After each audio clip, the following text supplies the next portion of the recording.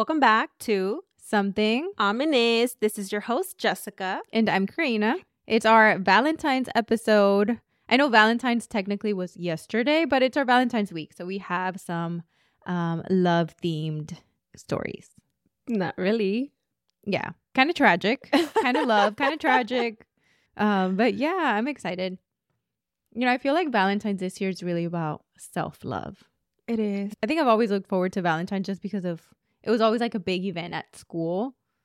So I don't know. I love that. Dude, my favorite Valentine's memory is like being in elementary and exchanging the cards. Mm-hmm. Like, you know how we would all be waiting with our little buckets? The teachers would be like, okay, go. And then we would all just stand up and start just like passing out cards. Like that was my favorite part about Valentine's. That was fun.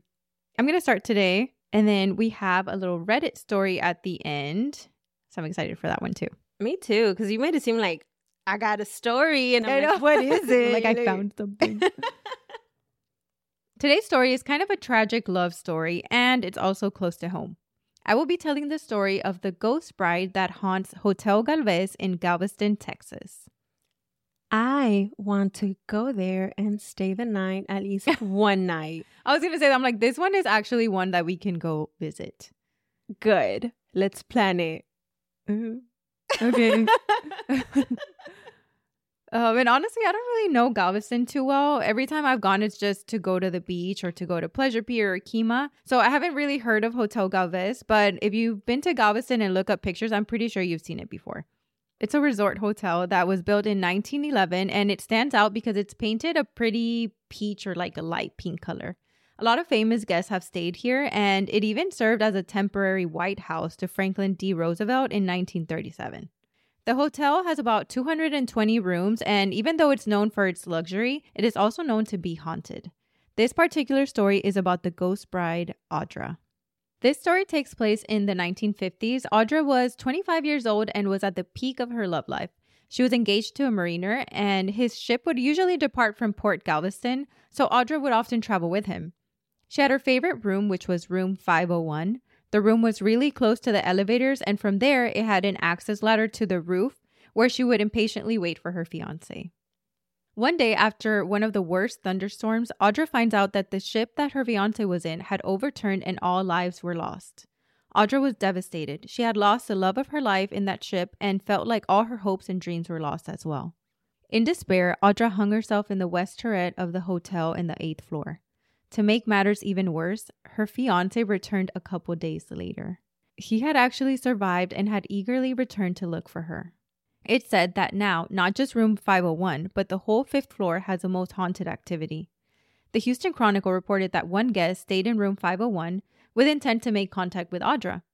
Apparently, he spent all day trying to reach her without success, but at 3 a.m., she finally appeared. It said he had a photograph of a hand reaching out to him that looked like a lady's hand. The guest ran downstairs after he saw her apparition and was trying to check out as quickly as possible. It said the receptionist offered another room, but he refused. And it seems like this is a most requested room. Like everyone that stays there wants to book room 501 to do investigations. I find it so funny because you go there for that and then you run out scared. Yeah, that's what I was going to say. I'm like, why would you go to a haunted place wanting to make contact and then... When you do, when you're successful, you're like running out. I feel like those people probably haven't had like paranormal experiences maybe. Yeah. And they're like, holy shit, like this is on another level. That'll be us. Yeah, that's how it is. Dude, I don't think I would even sleep. I think I would, just because I feel like I'm used to it, but I haven't seen an apparition. But I mean, you know, the things that have happened at my house, the door being opened on me, all that stuff. And I don't think I would be scared, but maybe if I see her, I would be like, shit. Yeah. Like if you wake up and she's just standing. Yeah, I would still stay there, but not in the room. I would probably be like, hey, can I change rooms real quick, please? Yeah, no. And not go back for my stuff until the next day in the morning. There has to be daylight. If I'm with someone else, I know for sure I wouldn't be scared. I have to be with like another 2 people so I can sleep in the middle and be like sandwiched. That's funny. That's always been a thing of yours. I know. Like I've always had to sleep with like you and Lily, and I sleep in the middle. Yeah. There's a Reddit story of another guest that stayed in this hotel. This is user Schwab, and it goes like this. Back in December, I stayed at the Hotel Galvez off the seawall. The hotel is lovely, but is notorious for being haunted. Something I didn't realize till we stayed there. If you Google, you'll see the backstory, and I'd recommend doing so. They say the 5th floor is haunted, and the ghost of a young woman appears in rooms and wanders the hallway. They also say the ghosts of small children like to play tricks. People have said they've heard children laughing in the hallway around 4 a.m. and saw no sight of them. When I stayed there, we were on the 3rd floor. I learned when we got there that hauntings happened around 4 a.m. on the 5th floor, so we should be in the clear, or so I thought. A room was situated near the elevators, which weren't a big deal because there weren't many people there because it was off season. Well, at 4 a.m., I was woken up by the sound of the elevator opening and closing. I didn't think much of it until I heard it again and again. I laid in bed listening to the elevator open and shut, dinging and banging when closing. This went on for a good 10 minutes of me just listening. I finally got the courage to get up and look out the peephole. I saw the elevator opening and closing by itself, but no one was there. I then got the courage to leave my room and investigate. I walked out and saw no one there but the button being firmly held down on the outside. The elevator then closed and went up to the 5th floor and then came back. The whole process kept going on for hours till maintenance arrived. They looked at everything and saw nothing wrong. They also said the elevator button was new, so it wouldn't have gotten stuck. So the only thing that makes sense to me was that some ghost decided to ruin our getaway. I ended up filming the ordeal, and it is creepy for sure, but Hotel Galvez is a lovely hotel and I would still recommend staying, even with the ghosts there. The end. Does he have videos? Yeah, there's a video here. Can you imagine just laying there, hearing the elevator door opening and close, like ding, yeah, ding. Oh, so he recorded the elevator door opening and closing. Yeah. Stop. You know, because we see that. Like if someone's walking in and walking out, you know how the door will stop and then opens up again and closes and opens up again? Yeah, like when you're trying to catch an elevator, you put your hand through and it opens. That's how it is. It's not completely closing or opening. It's just like halfway closing and then it opens. Yeah. Oh, but look here, it actually closed. Did he push the button or the button was pushed? The button was pushed.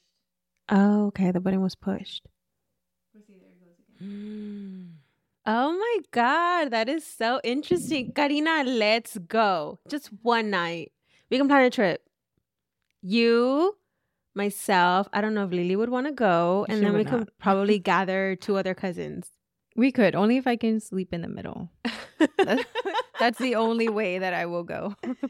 There's also a YouTube video that I'll link in the show notes from the account Orb City. The video took place in October of year 2013 in room 505. It's a 2-minute video. This group does ghost hunting with a thermal camera imaging filter. And in the video, you do see orbs flying around. But to be honest, I'm a little skeptic when it comes to orbs. I don't know how you feel, but I just feel like, I don't know, it can be mistaken for so many other things. Like dust particles or mosquitoes. Yeah. I feel like with an orb, you can see through, whereas a dust particle is just like a solid. It's a solid thing, and a bug too. Orbs, they're round spheres. You can actually see through them. Those I believe. But if I can't see through it, I'm like, no, I think that was just dust or a little fly or something. Yeah. See, I feel like maybe someone that understands them a little bit more would be like, oh my gosh, like that's completely an orb. But to me, I just saw like you said, kind of particles flying around. So I wasn't sure, but that's what they posted. But I'll link it in the show notes for you guys to look and see. And let us know what you think. But yeah, that is a tragic love story of Audra. Poor Audra. I know. I really hope she finds peace. And I hope she reunites with her fiancé in the afterlife. Did they say anything about him? Like what happened to him? Did he... No, I couldn't even find like his name or anything. I just wonder what happened with him. I wondered if he probably didn't commit suicide, because if he would have, then that would have been like the repeating story to what happened to her. But that's so sad. Poor guy. Poor her. I know. It kind of gave me like Romeo and Juliet kind of story. So I'm next. Yeah. That's it. Was that your Reddit story? No, I have another like Valentine's Reddit story. So yours was a couple's love story. Mine is a little different. So I wanted to cover the St. Valentine's Day massacre that occurred in Chicago in 1929 and the hauntings that followed. Oh, okay. Yeah, I went deep into the murder. I'm like, no love here. I was like, this is going to be fun. Karina's going to be like, but we were supposed to do it, but it was going to be love. It's still Valentine's theme. So this all took place in Chicago during the 1920s. In the 20s, we were dealing with prohibition, the illegal sales and transportation of alcohol. Speakeasies were being opened left and right because, folks got to drink. I mean, we need a little wine now. Because of prohibition, the community was dealing with beer and alcohol wars between rival gangs and organized crime. The mafia was making millions from illegal sales and transportation of alcohol. Not only the mafia, but anyone that owned a speakeasy was making lots of money. The more money, the more control. You had rival gangs trying to take control of other territories, and they were playing really dirty. So people saw the spike on murders around this time, and it was getting really bad. So according to History.com, in 1924, there were 16 gang-related murders within that year. And by 1929, there were 64 gang-related murders in total within that year. I'm guessing that's a lot. To me, it seems like a little bit, but I don't know. It's in the 20s. I guess for that time. Yeah, for that time, it may be a lot. So yeah, it definitely picked up from 1924 to 1929, went from 16 to 64. The events leading up to the massacre started in 1924 when a brewery acquisition deal went wrong between Dion O'Banion, the gang leader of Chicago's North Side, and Johnny Torrio, gang leader of Chicago's South Side. Torrio later ordered a hit on O'Banion. Two gunmen entered O'Banion's North Side flower shop, which was a decoy for his mob activities, and was shot to death. The North Side gang, now under control of Jaime Wise, retaliates and later attempts to assassinate Johnny Torrio, but aren't successful. He's seriously injured and retires due to his injuries, leaving Al Capone in charge. Yeah, so Al Capone now, being the leader of the Southside gang, is like, the North is not getting away with this. And he orders a hit on Jaime Wise, murdering him. So after losing two leaders, the North Side bootlegging operation is left in the hands of Irish gangster George Bugs Moran, one of Al Capone's top enemies. Over the years, Al Capone was able to take control of most of Chicago's territory except for the North. January 8th, 1929, Pasqualino Lolordo, one of Al Capone's associates, was shot and killed by unidentified gunmen who broke into his home. They believe the hit was arranged by Bugs to help remove protection around Al Capone so they can finally end Al Capone's life. Al Capone was pissed, of course, right? More than that, he wanted to end Bugs once and for all. In the morning of Thursday, February 14th, 1929, a bootlegging operation was taking place in a garage at 2122 North Clark Street in Chicago's North Side. This garage belonged to Bugs and was used as a decoy for his operations. He received a call about a special shipment of bootleg whiskey from Canada that would be arriving at his garage. Bugs sent some of his associates to receive the shipment when several men dressed as policemen walked into the garage. Witnesses say they saw two of them in civilian clothing and other two posing as police officers. They arrived in police cars and even acted as if they were conducting a raid. Based on the evidence of the crime, they lined up 6 of the members from the Northside gang facing the wall of the garage. A 7th victim, not affiliated with the gang, was also lined against the wall. He was actually an optometrist, but just loved hanging out with the gangsters. Oh, Did I know? I was like, dude, you let, like, your life for hanging out with these gangsters. Like, you could have had a successful life. Mm-hmm. So officers say around 70 rounds of ammunition were fired at the 7 men.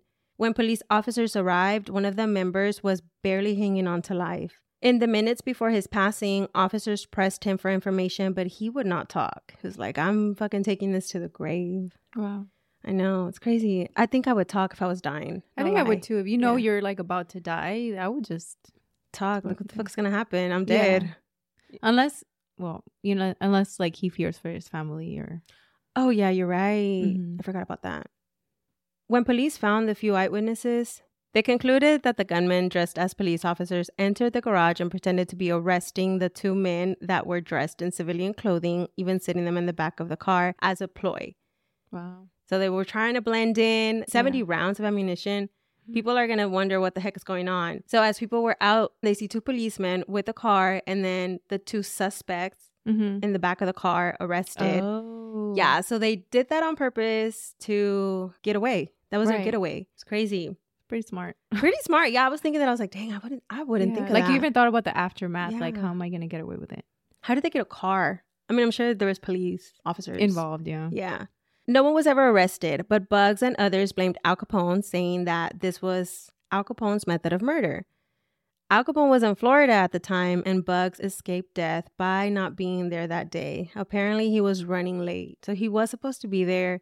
Mm-hmm. The garage where the massacre happened was demolished in 1967. That area is now a side yard for the Margaret Day Blake Apartments, a Chicago housing authority for seniors. Aw. I know. That's really sad. I know. I actually couldn't find any hauntings. Mm-hmm. If any hauntings happened in the senior living facility. Mm-hmm. When the garage was demolished, people wanted to keep some of the bricks from the building as collector's items. If they had blood or bullet holes, even better. I know. Wow. Like, why would you want to keep so it? Weird. That is freaking weird. So stories started coming out that people were experiencing weird things after they got the bricks. Like, no shit. Oh my God. What did you expect? Like, why would you even want something like that? I guess because like big in history. Yeah. It was connected to Al Capone. But it's crazy because it's a brick and like the energy that it carries. Exactly. People started to think that the bricks were cursed because there were reports of some being haunted and getting into car accidents or even getting horrific diseases. The bricks are now located in the Mob Museum in Las Vegas, where they were reassembled to create the wall where the men stood.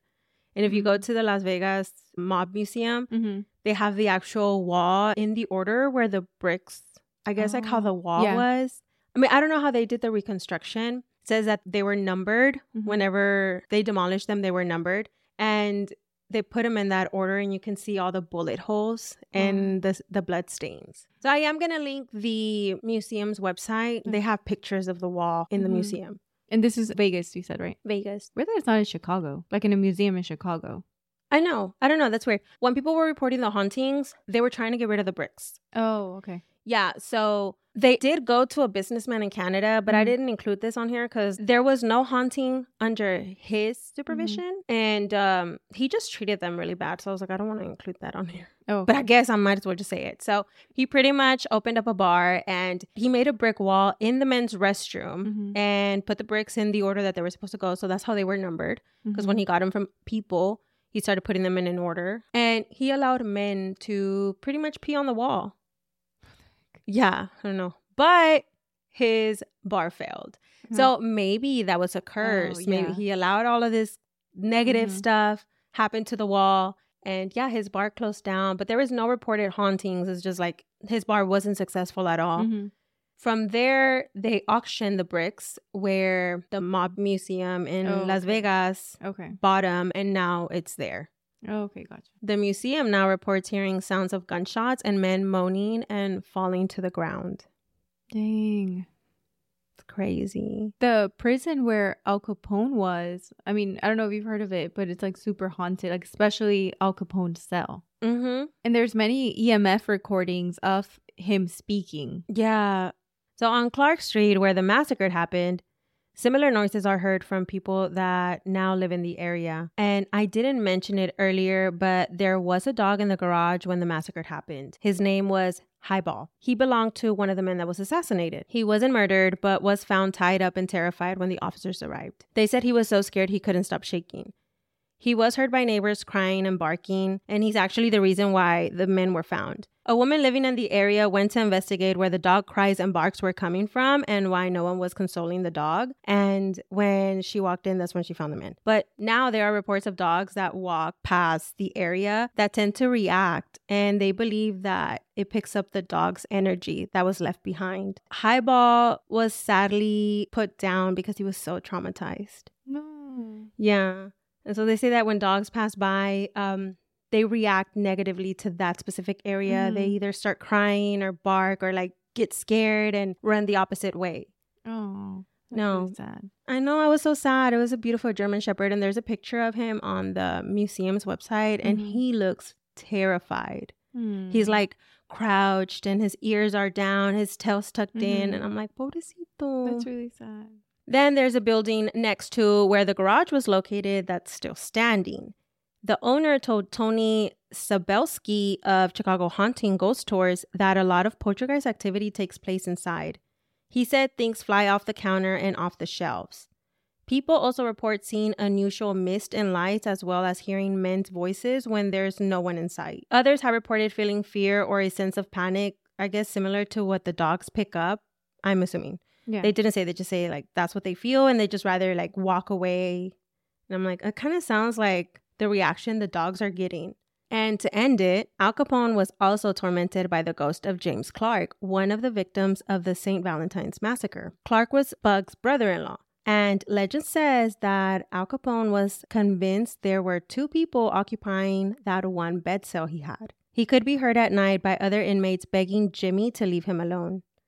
Other prisoners would hear him having conversations with someone. He later got a psychic to help him banish Jimmy's spirit, but that didn't work. So up until his death, Al Capone believed he was being haunted by Jimmy.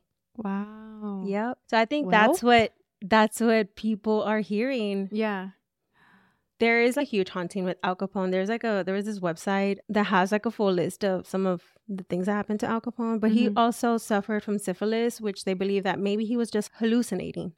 Oh, but I'm sure he was haunted just from, all the killings that he did. Oh, yeah. And all the pain he caused and stuff. Oh, so, I'm pretty sure he was tormented. Yeah.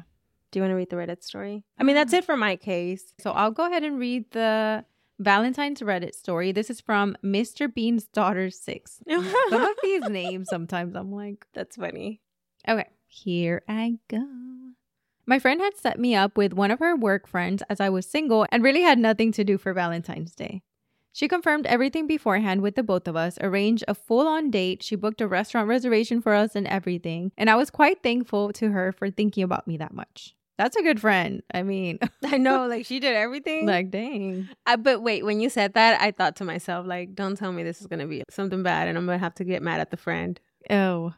Okay, keep going. See.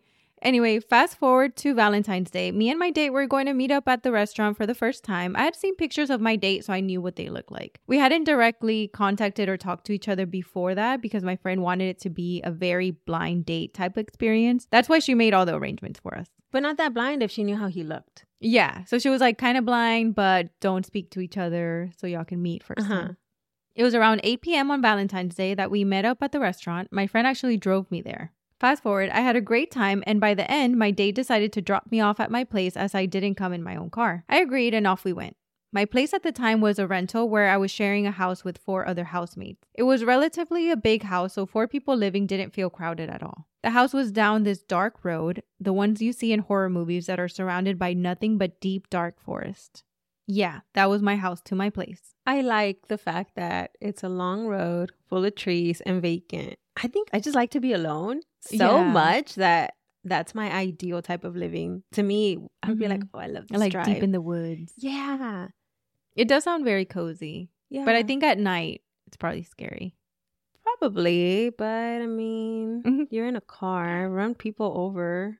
I know. That's true. It's the best weapon. So at night, the road used to get quite scary, even for me. Anyways, as my date was driving, we talked about how nice the night went and we should meet up again for another date.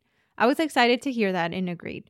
As we were just chit-chatting while on this scary road, we saw this woman standing at the left side by the forest, just waving her hands erratically at us as there were no other cars on that road. I don't know how to explain it, but the way she was waving her hand was really erratic, as if she was in direct need of help. I told him to not stop the car as I was kind of creeped out, especially at such a dark road.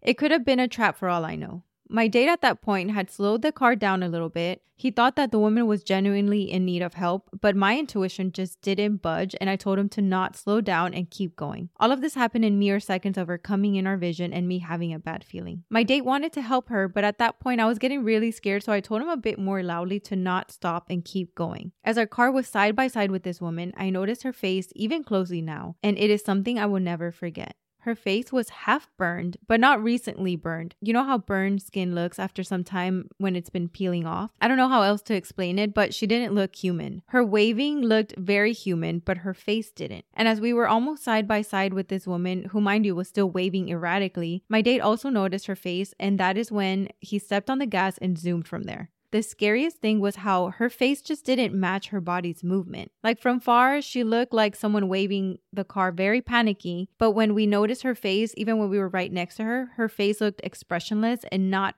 panicky. But she still didn't stop waving even when we sped up. Oh So it's my like her arms are moving erratically, but her face has no expression. Yeah. Oh my God. That's so very creepy. scary. I envisioned it right now. I still remember looking back through the mirror and she was still waving to us until she vanished from our sight. You know, when you have a bad feeling about something in your gut, you should listen to it. That night, my date dropped me off and very rightfully so was creeped out. I asked him to stay at my place if he wanted to, but he insisted that he would take a different route. We did end up going on another date. Unfortunately, it didn't work out, but that night still is ingrained in my memory of how she looked so expressionless and half of her face was burned. I think it was something inhumane, and if we would have stopped to help her, who knows what would have happened. Oh, that is so scary. That is. I feel like that would be engraved. It's engraved right now. Like, Yeah. I kind of see it. Like, I know what she means. Yeah, I could see it too. And that guy ballsy, I would have probably been like, yeah, I'm staying. I don't fucking care. Yeah. But I guess if there was another route, but still, that is... No, I wouldn't even want to go outside and like get in my car. No, I'd be scared that she would follow. Like she would be in the different route. Oh, I don't know. Imagine that like as a Valentine's date. That's something to remember. I mean, she's remembering that. That's a good story. Yeah, that's why I wanted to add it because I'm like, this is a perfect Valentine story. She had a good date, but got scared the crap out of.